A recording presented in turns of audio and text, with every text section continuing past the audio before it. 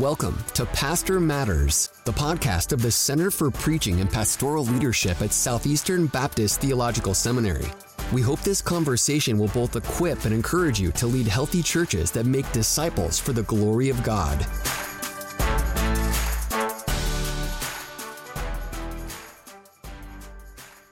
I'm Brandon Ward. And I'm Ron Jorloff. We want to thank you for listening to another episode of Pastor Matters. Today, Ron Jor and I will be joined by Cody Evans to discuss pastors and replanting. Cody Evans serves as the pastor of preaching and vision at Covenant Hope Church in Youngsville, North Carolina. Cody also serves as the assistant director of the prisons program at Southeastern Baptist Theological Seminary.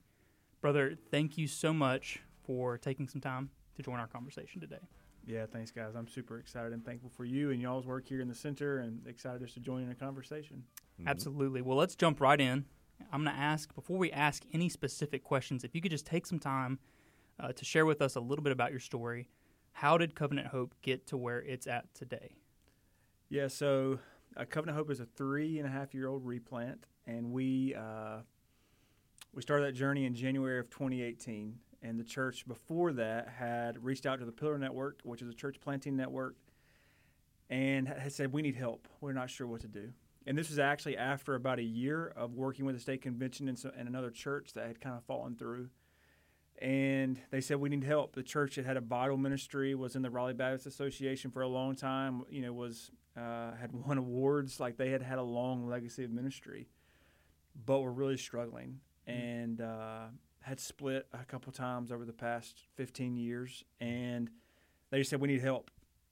And so I was working for Pastor Dwayne at Open Door Church down in Raleigh, and he came to me and said, hey, do you want to go try to help replant this church, revitalize this church? And I was like, maybe. And he said, all right, you're going. That's kind of the conversation goes with Pastor Dwayne. So in that process, we met the church, began preaching after they voted. This was a vote to come alongside of the Pillar Network, and the network said, "Hey, we're going to send Cody and his wife, and we're going to build a team and try to build things back up."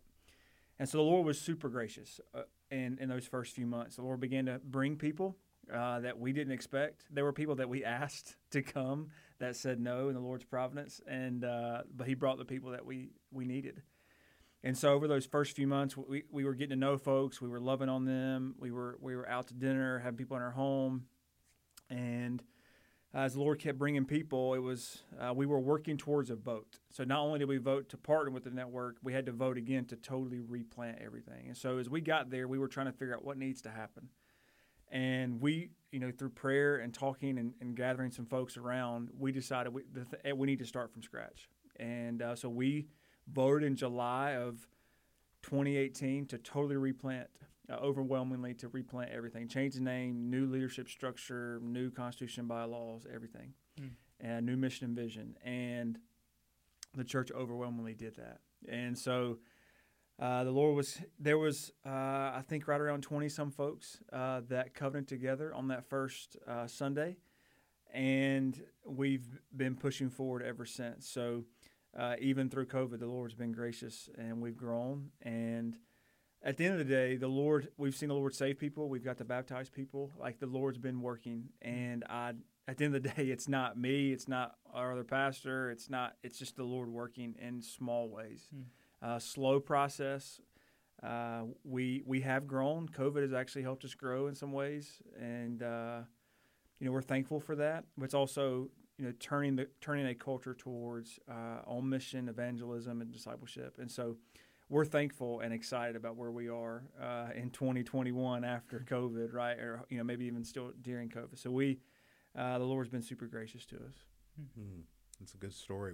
We're so grateful for what God's doing in your church. Now, you've got some folks who are a bit confused when it comes to the terminology. So we talk replanting, we talk revitalizing. Is there a difference between those two terms? And if so, what is the difference? Yeah, so people are going to disagree on this. Folks will. I think there's a difference between revitalize and replanting. I think revitalize can probably be the big umbrella at some point, but revitalization is not the same as replanting. So we have friends and brothers who are revitalizing the church, who have come in and slowly working to change the culture. That could take 2, 3, 4, 5, 10 years. Replanting is to say, all right, look, there's enough here that we need to stop. We need to stop everything, and we need to restart it. And so when I'm explaining it to folks, the difference I would say is we actually stopped ministry, and then we restarted. And so a lot of people actually, okay, that makes sense. So even that first year in 2018, that summer before we voted, we stopped everything except gathering on Sunday morning. And we really weren't even worshiping. We were walking through our new Constitution bylaws. We were walking through the book of Titus, teaching through that. What does it mean to have elders? What does it mean to be congregationally accountable, all those things. So we said we're going to stop it all, and then we're going to restart. I would say the difference between revitalizing is working in the current structure to have the culture change. Mm-hmm. That's really helpful distinctions. What are some of the biggest challenges when it comes to replanting a church, especially one that I think you said started kind of more in a rural context, but now is more in a suburban context? Yeah, so I think the biggest thing we learned up front was expectations matter greatly, especially when I was the Pillar Network was in some way, this was the first time they ever did this. They were actually the governing body that was going to partner with the church. It wasn't that I showed up and said we're going to do this. It was the Pillar Network saying, hey, you want help, we're going to facilitate that help. Mm-hmm. And in some ways, the network wanted to be the shock absorbers for me and my wife, because they know that replanting and revitalization is hard. And we didn't know we were going to replant. We didn't know that going in. So the expectation on the front end were different than what actually happened. And there were expectations I wasn't even aware of until 6 months in. And so just being up front with folks, like, hey, this is what it may take. This is what we mean by this when we talk about we might rename the church. We may stop everything. You may or may not be involved. Like having serious, bold conversations and just laying the expectations out, I think are really important. Now, as I've said, the Lord was super gracious, and we made lots of mistakes, and He was faithful to overcome those. But there were things that just laying out the expectations of what we think should happen. And I was afraid, if I'm being real, I was afraid to fail and trying to hold both groups together and try to make sure that those expectations were met kind of behind the scenes, and that just gets really, really difficult when you're trying to change stuff. So that was probably the biggest thing, and I think just being up front with folks when it comes to replanting and revitalization, this is what we need to do. And I didn't have that conversation soon enough, I think, was probably part of the problem. Now, I know you have another pastor. Mm-hmm. How helpful was that? Unbelievable. I can't even express what that means. So when we Pastor Ryan and his wife Megan, we didn't know each other at Open Door. They came from Open Door.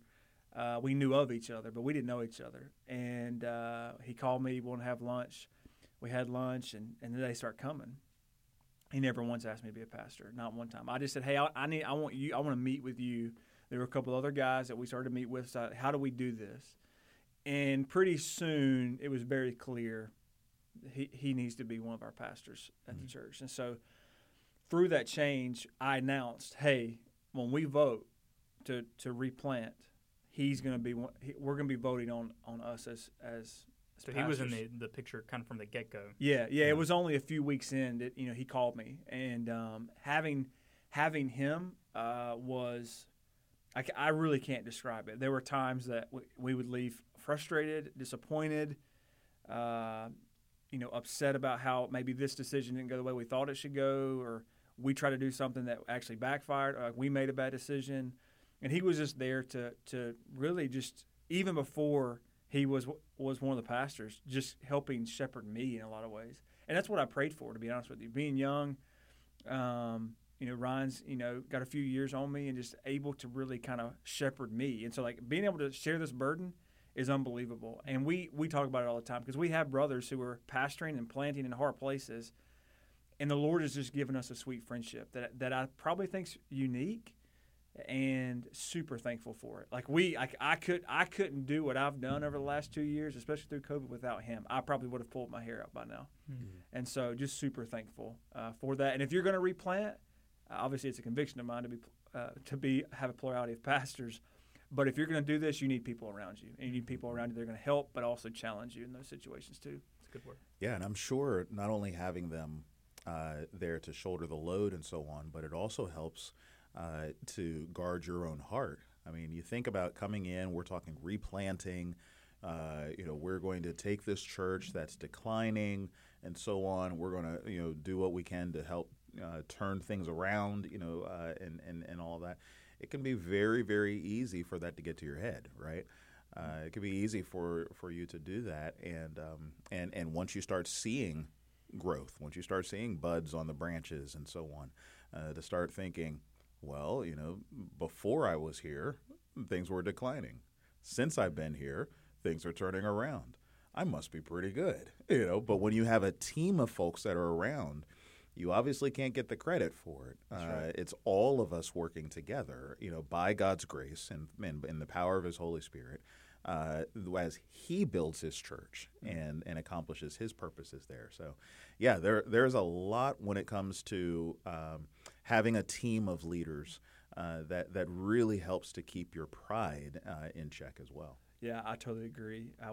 Most of us, if you're listening, have been listening to The Rise and Fall of Mars Hill. A prayer of mine was that that the Lord would provide somebody that is not afraid of me. My title is the title, not because I wanted to be fancy, but because I'm not the guy.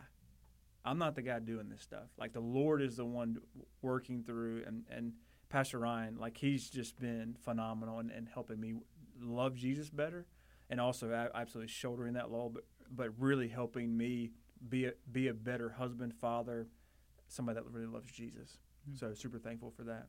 And I do want to say this. You asked the question about going from a little rural area to suburbish, and the church was established in 1810. Wow. So it's old, and that had changed. This had changed denominations over the years.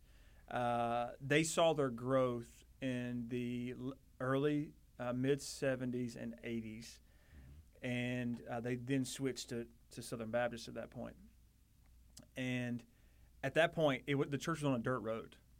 And they told the pastor at that point, who seems to be, from all accounts, a very faithful pastor, they said, you'll never be able to grow that church on that dirt road. And he sure did. And so that's the context that a lot of our folks that were there had this idea of what ministry looked like, had this idea of, like, how we can reach the community, and all that had changed. So within the first 6 months, the area, they built 4 new neighborhoods, literally around the church.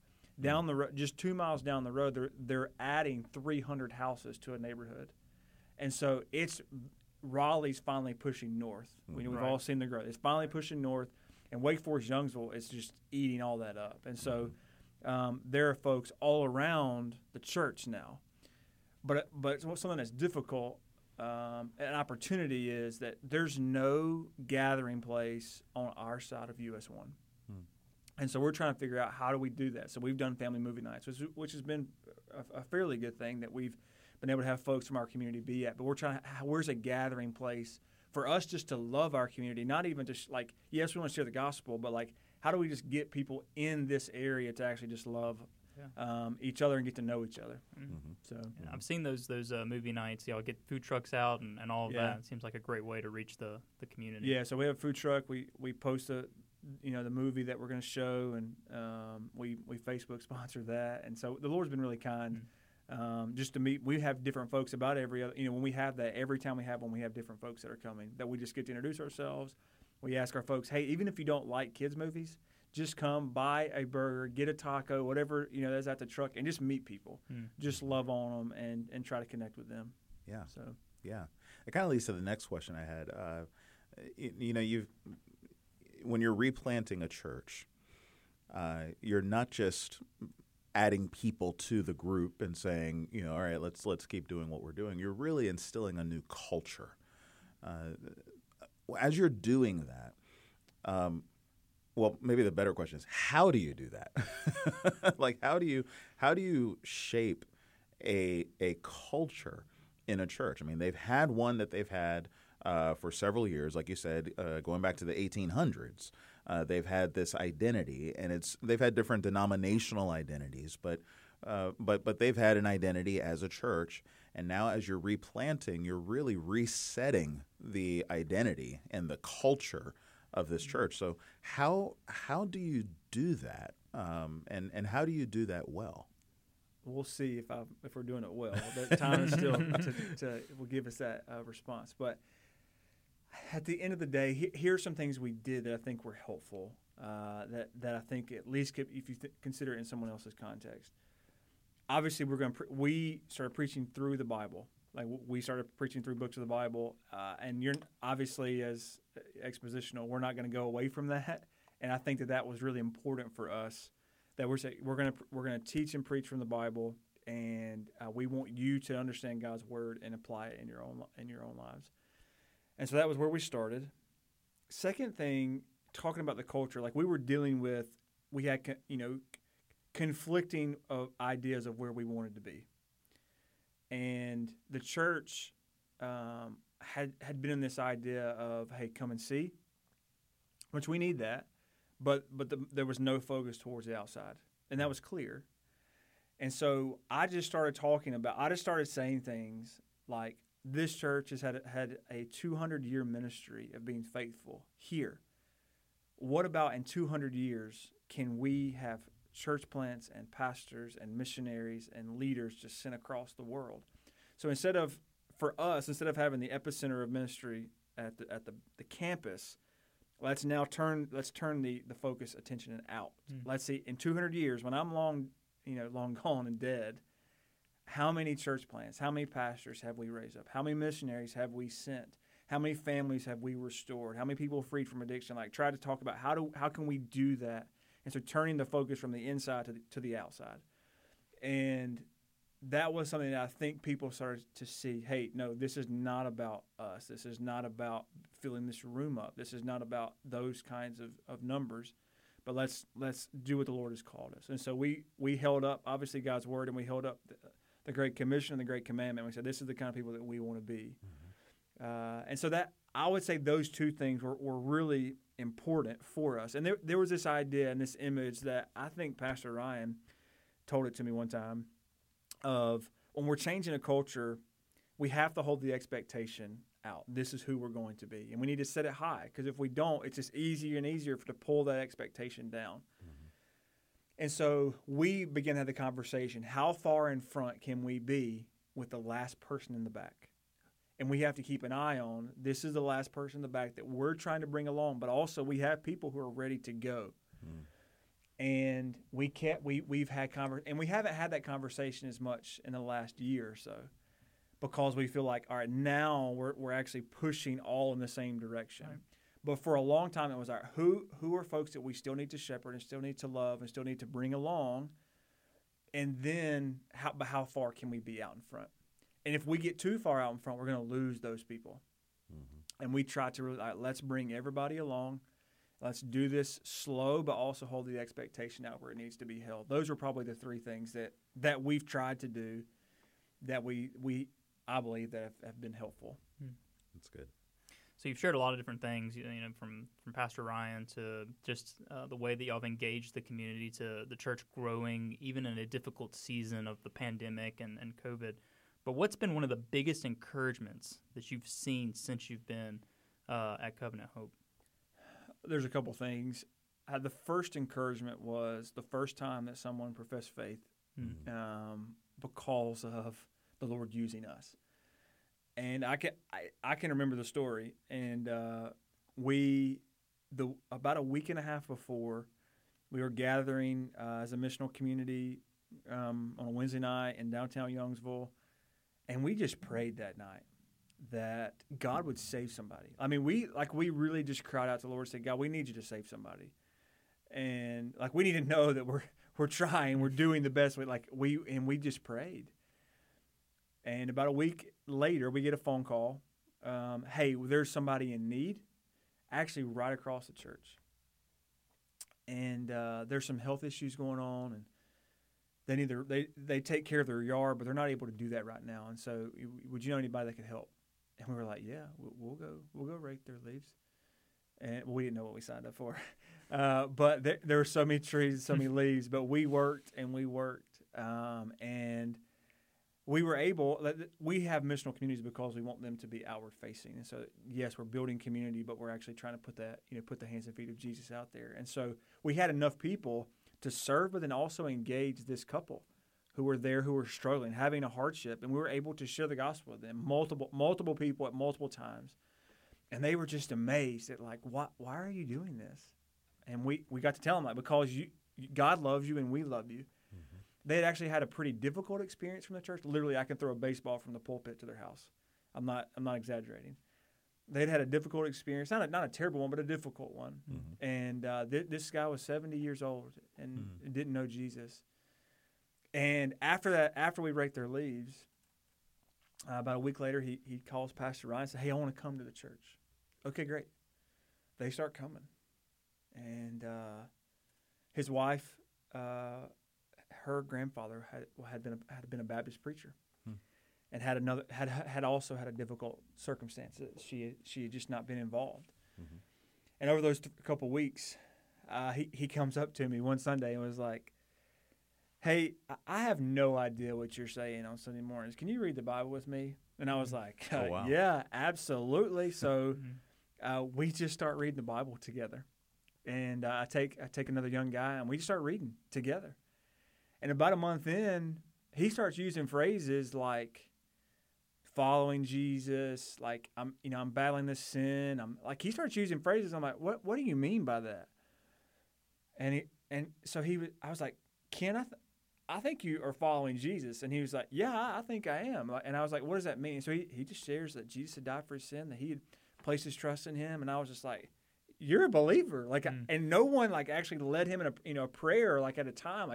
The Lord's Spirit was just super gracious to us in that. And he was like, yeah, I'm following Jesus. I mean, he was just excited. And they're faithful members at our church now. That he professed faith. And what's even cooler about this is so there some time had passed. We celebrated his salvation, and he comes to me and says, "I think I need to be baptized." And I'm like, "Yeah, you do." And he's like, "Okay, but I got a request." Because their house is there across the street. They got a pool. He said, He's like, "What do you think about? Can we just have a party with my baptism? Invite my lost friends?" And I'm like, "Yes, 100%, we can do that." And so he's excited. And so what we do one Sunday, we worship, we walk across the road. He taught me and Pastor Ryan how to do Philly cheesesteaks because he's from Philly, and we make Philly cheesesteaks. The kids are swimming. We baptize him and another young girl in his pool with everybody standing around. It's above ground pool. And I mean, just a sweet time. And we sang together. I mean, it was beautiful. That's probably the most encouraging story that we've had. COVID has kept them away a little bit, but they love on us, and that you can see God's grace in Christ in their life. Just what He's done, and that's been really sweet. So that story has been one. But also, I told our church yesterday. We're preaching through Ephesians, chapter 4, 1 through 6. Mm-hmm. I told them, I said, I'm really encouraged that we're unified, that no one has left. In this season, to say that no one has left because of COVID is all the Lord. It's not because I said the right thing or whatever, because there were folks that were frustrated about the decisions we made. But we just explained, this, we're trying to do the best we can to protect people, love people, do what we're asked to do. And I just told the church, I'm super thankful that we're unified in these things. A hard political season, COVID. And yes, we have different beliefs and different opinions on this stuff. We have a number of them, but we've been unified in Christ, and I'm super thankful for that. And I know that's not at least normal right now in our time and place. So the Lord's grace and salvation, but also in unity, has been really good for us. Mm-hmm. Man, that's so encouraging. So encouraging to hear what God's doing there, and even how God is raising up believers even across the street. That's right. For His name and for His glory. Praise God. Yeah. Now, I'm sure there's some folks who are listening to this, and perhaps God has laid on their hearts to be about that work, the work of replanting. What advice would you give them? What encouragement would you give them? Maybe even some things that you've noticed in the time that you've been in this work, where you may say, don't go there. Don't do that. I went down that road, and that's a dead end. Don't go there. But how can you encourage? What advice? Things where you say, hey, stick to this. Don't maybe move away from that. What would you say to someone that's aspiring to this kind of work? If someone's aspiring to the work, I think that they first need to be serving in their local church, and I think that they need to let their pastors know, like, hey, I'm actually really considering this. Can you help me? And I think that's the first and right step. And what we need is, in this situation, we need folks who understand a healthy church. What does it actually mean to be a healthy church? Because we don't need to take an unhealthy context culture and then try to replant that. Right? That's not what we need. So we need folks in healthy churches and serving alongside of those. I think that, and what I'm just seeing here at the seminary, and with our guys that we're trying to raise up, like when I say serve and actually start helping in this context, it's difficult. There are long hours. Like, this is not just something we get to like block off time and say, this is it. No, like, you get called at 3 a.m. and someone's in the hospital, because you have both. You have an existing church and you have folks that you're trying to, like, you have to be able to just go. And not that you don't protect your family time. That's not what I'm saying. I'm saying that there are times where you got to go. And so learning, like, this is what ministry looks like, instead of jumping straight in, I think that's really helpful. And I had that opportunity at Open Door where I did the internship, but then I worked for Pastor Dwayne, and I saw what was needed and what had to take place in pastoring and shepherding folks. And so I would say, 1, you need to be in a healthy church. 2, you need to let your pastors know, and then just serve. Like, actually be there, involved. When the doors are open, identify needs and go meet them. And I think that's where I would start. Now, I don't think, let's say you're on a search, you've been asked by a search committee to interview, and we're gonna replant. I'm not sure I would do that. I don't think that's super helpful. Now, if you want to be up front and talk about, hey, there's some change that needs to take place, I definitely think you could do that. But I think you need to. That conversation is one that you need to be very bold, but also be very kind in. Like, it's not something you can just hit people with. Like, you need to be upfront, but also be gracious towards folks. So I think at the end of the day, if I was going to try to do this again, which I don't want to, because I want to be at Covenant Hope, what I would want is I would want there to be people alongside that process. Having the network alongside of us was invaluable. Like, there was, when we had issues, when there were questions I didn't know the answers to, just having people around, that was really important. I would encourage you not to do this by yourself. Just don't do that. You at least need a team of people, and then you probably need a network of folks. Whether that could be 10 churches, it could be 5, it could be 100. It just needs to be folks that are behind you to encourage you, because there were times where we didn't know the answer. There were times that we messed up. There were times that I had done something wrong that I had to go and apologize for. And if I didn't have the people around me, I don't know if I would have actually gone and done that. And so I would definitely say you need folks around you. Don't do this on your own. Now, too, some practical things.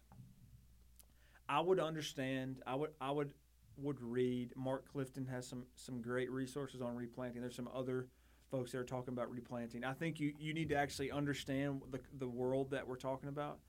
In North Carolina alone, there are over 4,000 Southern Baptist churches. It's the most churches in the convention. 90% of our churches in the state are plateaued or declining. We need more replanters. Like, that's not a question that can be debated at this point. We need more replanters.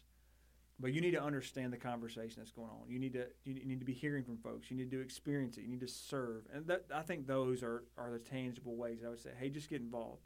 And I want people to know there are guys that we're involved with as well. Like, we want to help, especially in North Carolina. Like, we want to be a part of the solution to help churches get back on mission, be healthy, hold the gospel tightly, and see people come to faith and disciple them. We want to be a part of that solution. And there are some other churches actually that we're involved with that want to see that too. And so if you're like, I don't know what to do right now, I want to do this, but I don't know, just reach out. Reach out to the Pillar Network. Reach out to NAM. Reach out to folks who are already doing this and say, hey, how can I be involved? And we want to help facilitate that. We want to be a part of the solution. So Those, at the end of the day, I think are some things that I would do. And I would pray a lot. Obviously, we come to that. It's like, okay, yeah, sure. But seriously, like, the Lord may not have equipped you to do this, to replant. It's hard. And I wouldn't have been able to do this without the Lord's grace, without Pastor Ryan, without my wife, without people that have come around us. It wouldn't have happened. We would have floundered. And so you need people to be able to speak to you and for you to understand the context. So that would be a few things that I would say to help just to get started. That's super helpful, brother. We are so grateful for you, for your partnership with Covenant Hope, and we're thankful for the Pillar Network as well. Well, that'll do it. We want to thank you for listening to another episode of Pastor Matters. If you found this conversation helpful, consider leaving us a 5-star rating and leaving us a review. We'd love to hear any feedback that you'd be willing to give us. As always, it is our mission at the Center for Preaching and Pastoral Leadership to equip and encourage pastors, and I hope we've done that today with our conversation. And as always, my brothers, be steadfast, immovable, always abounding in the work of the Lord, knowing that in the Lord your labor is not in vain.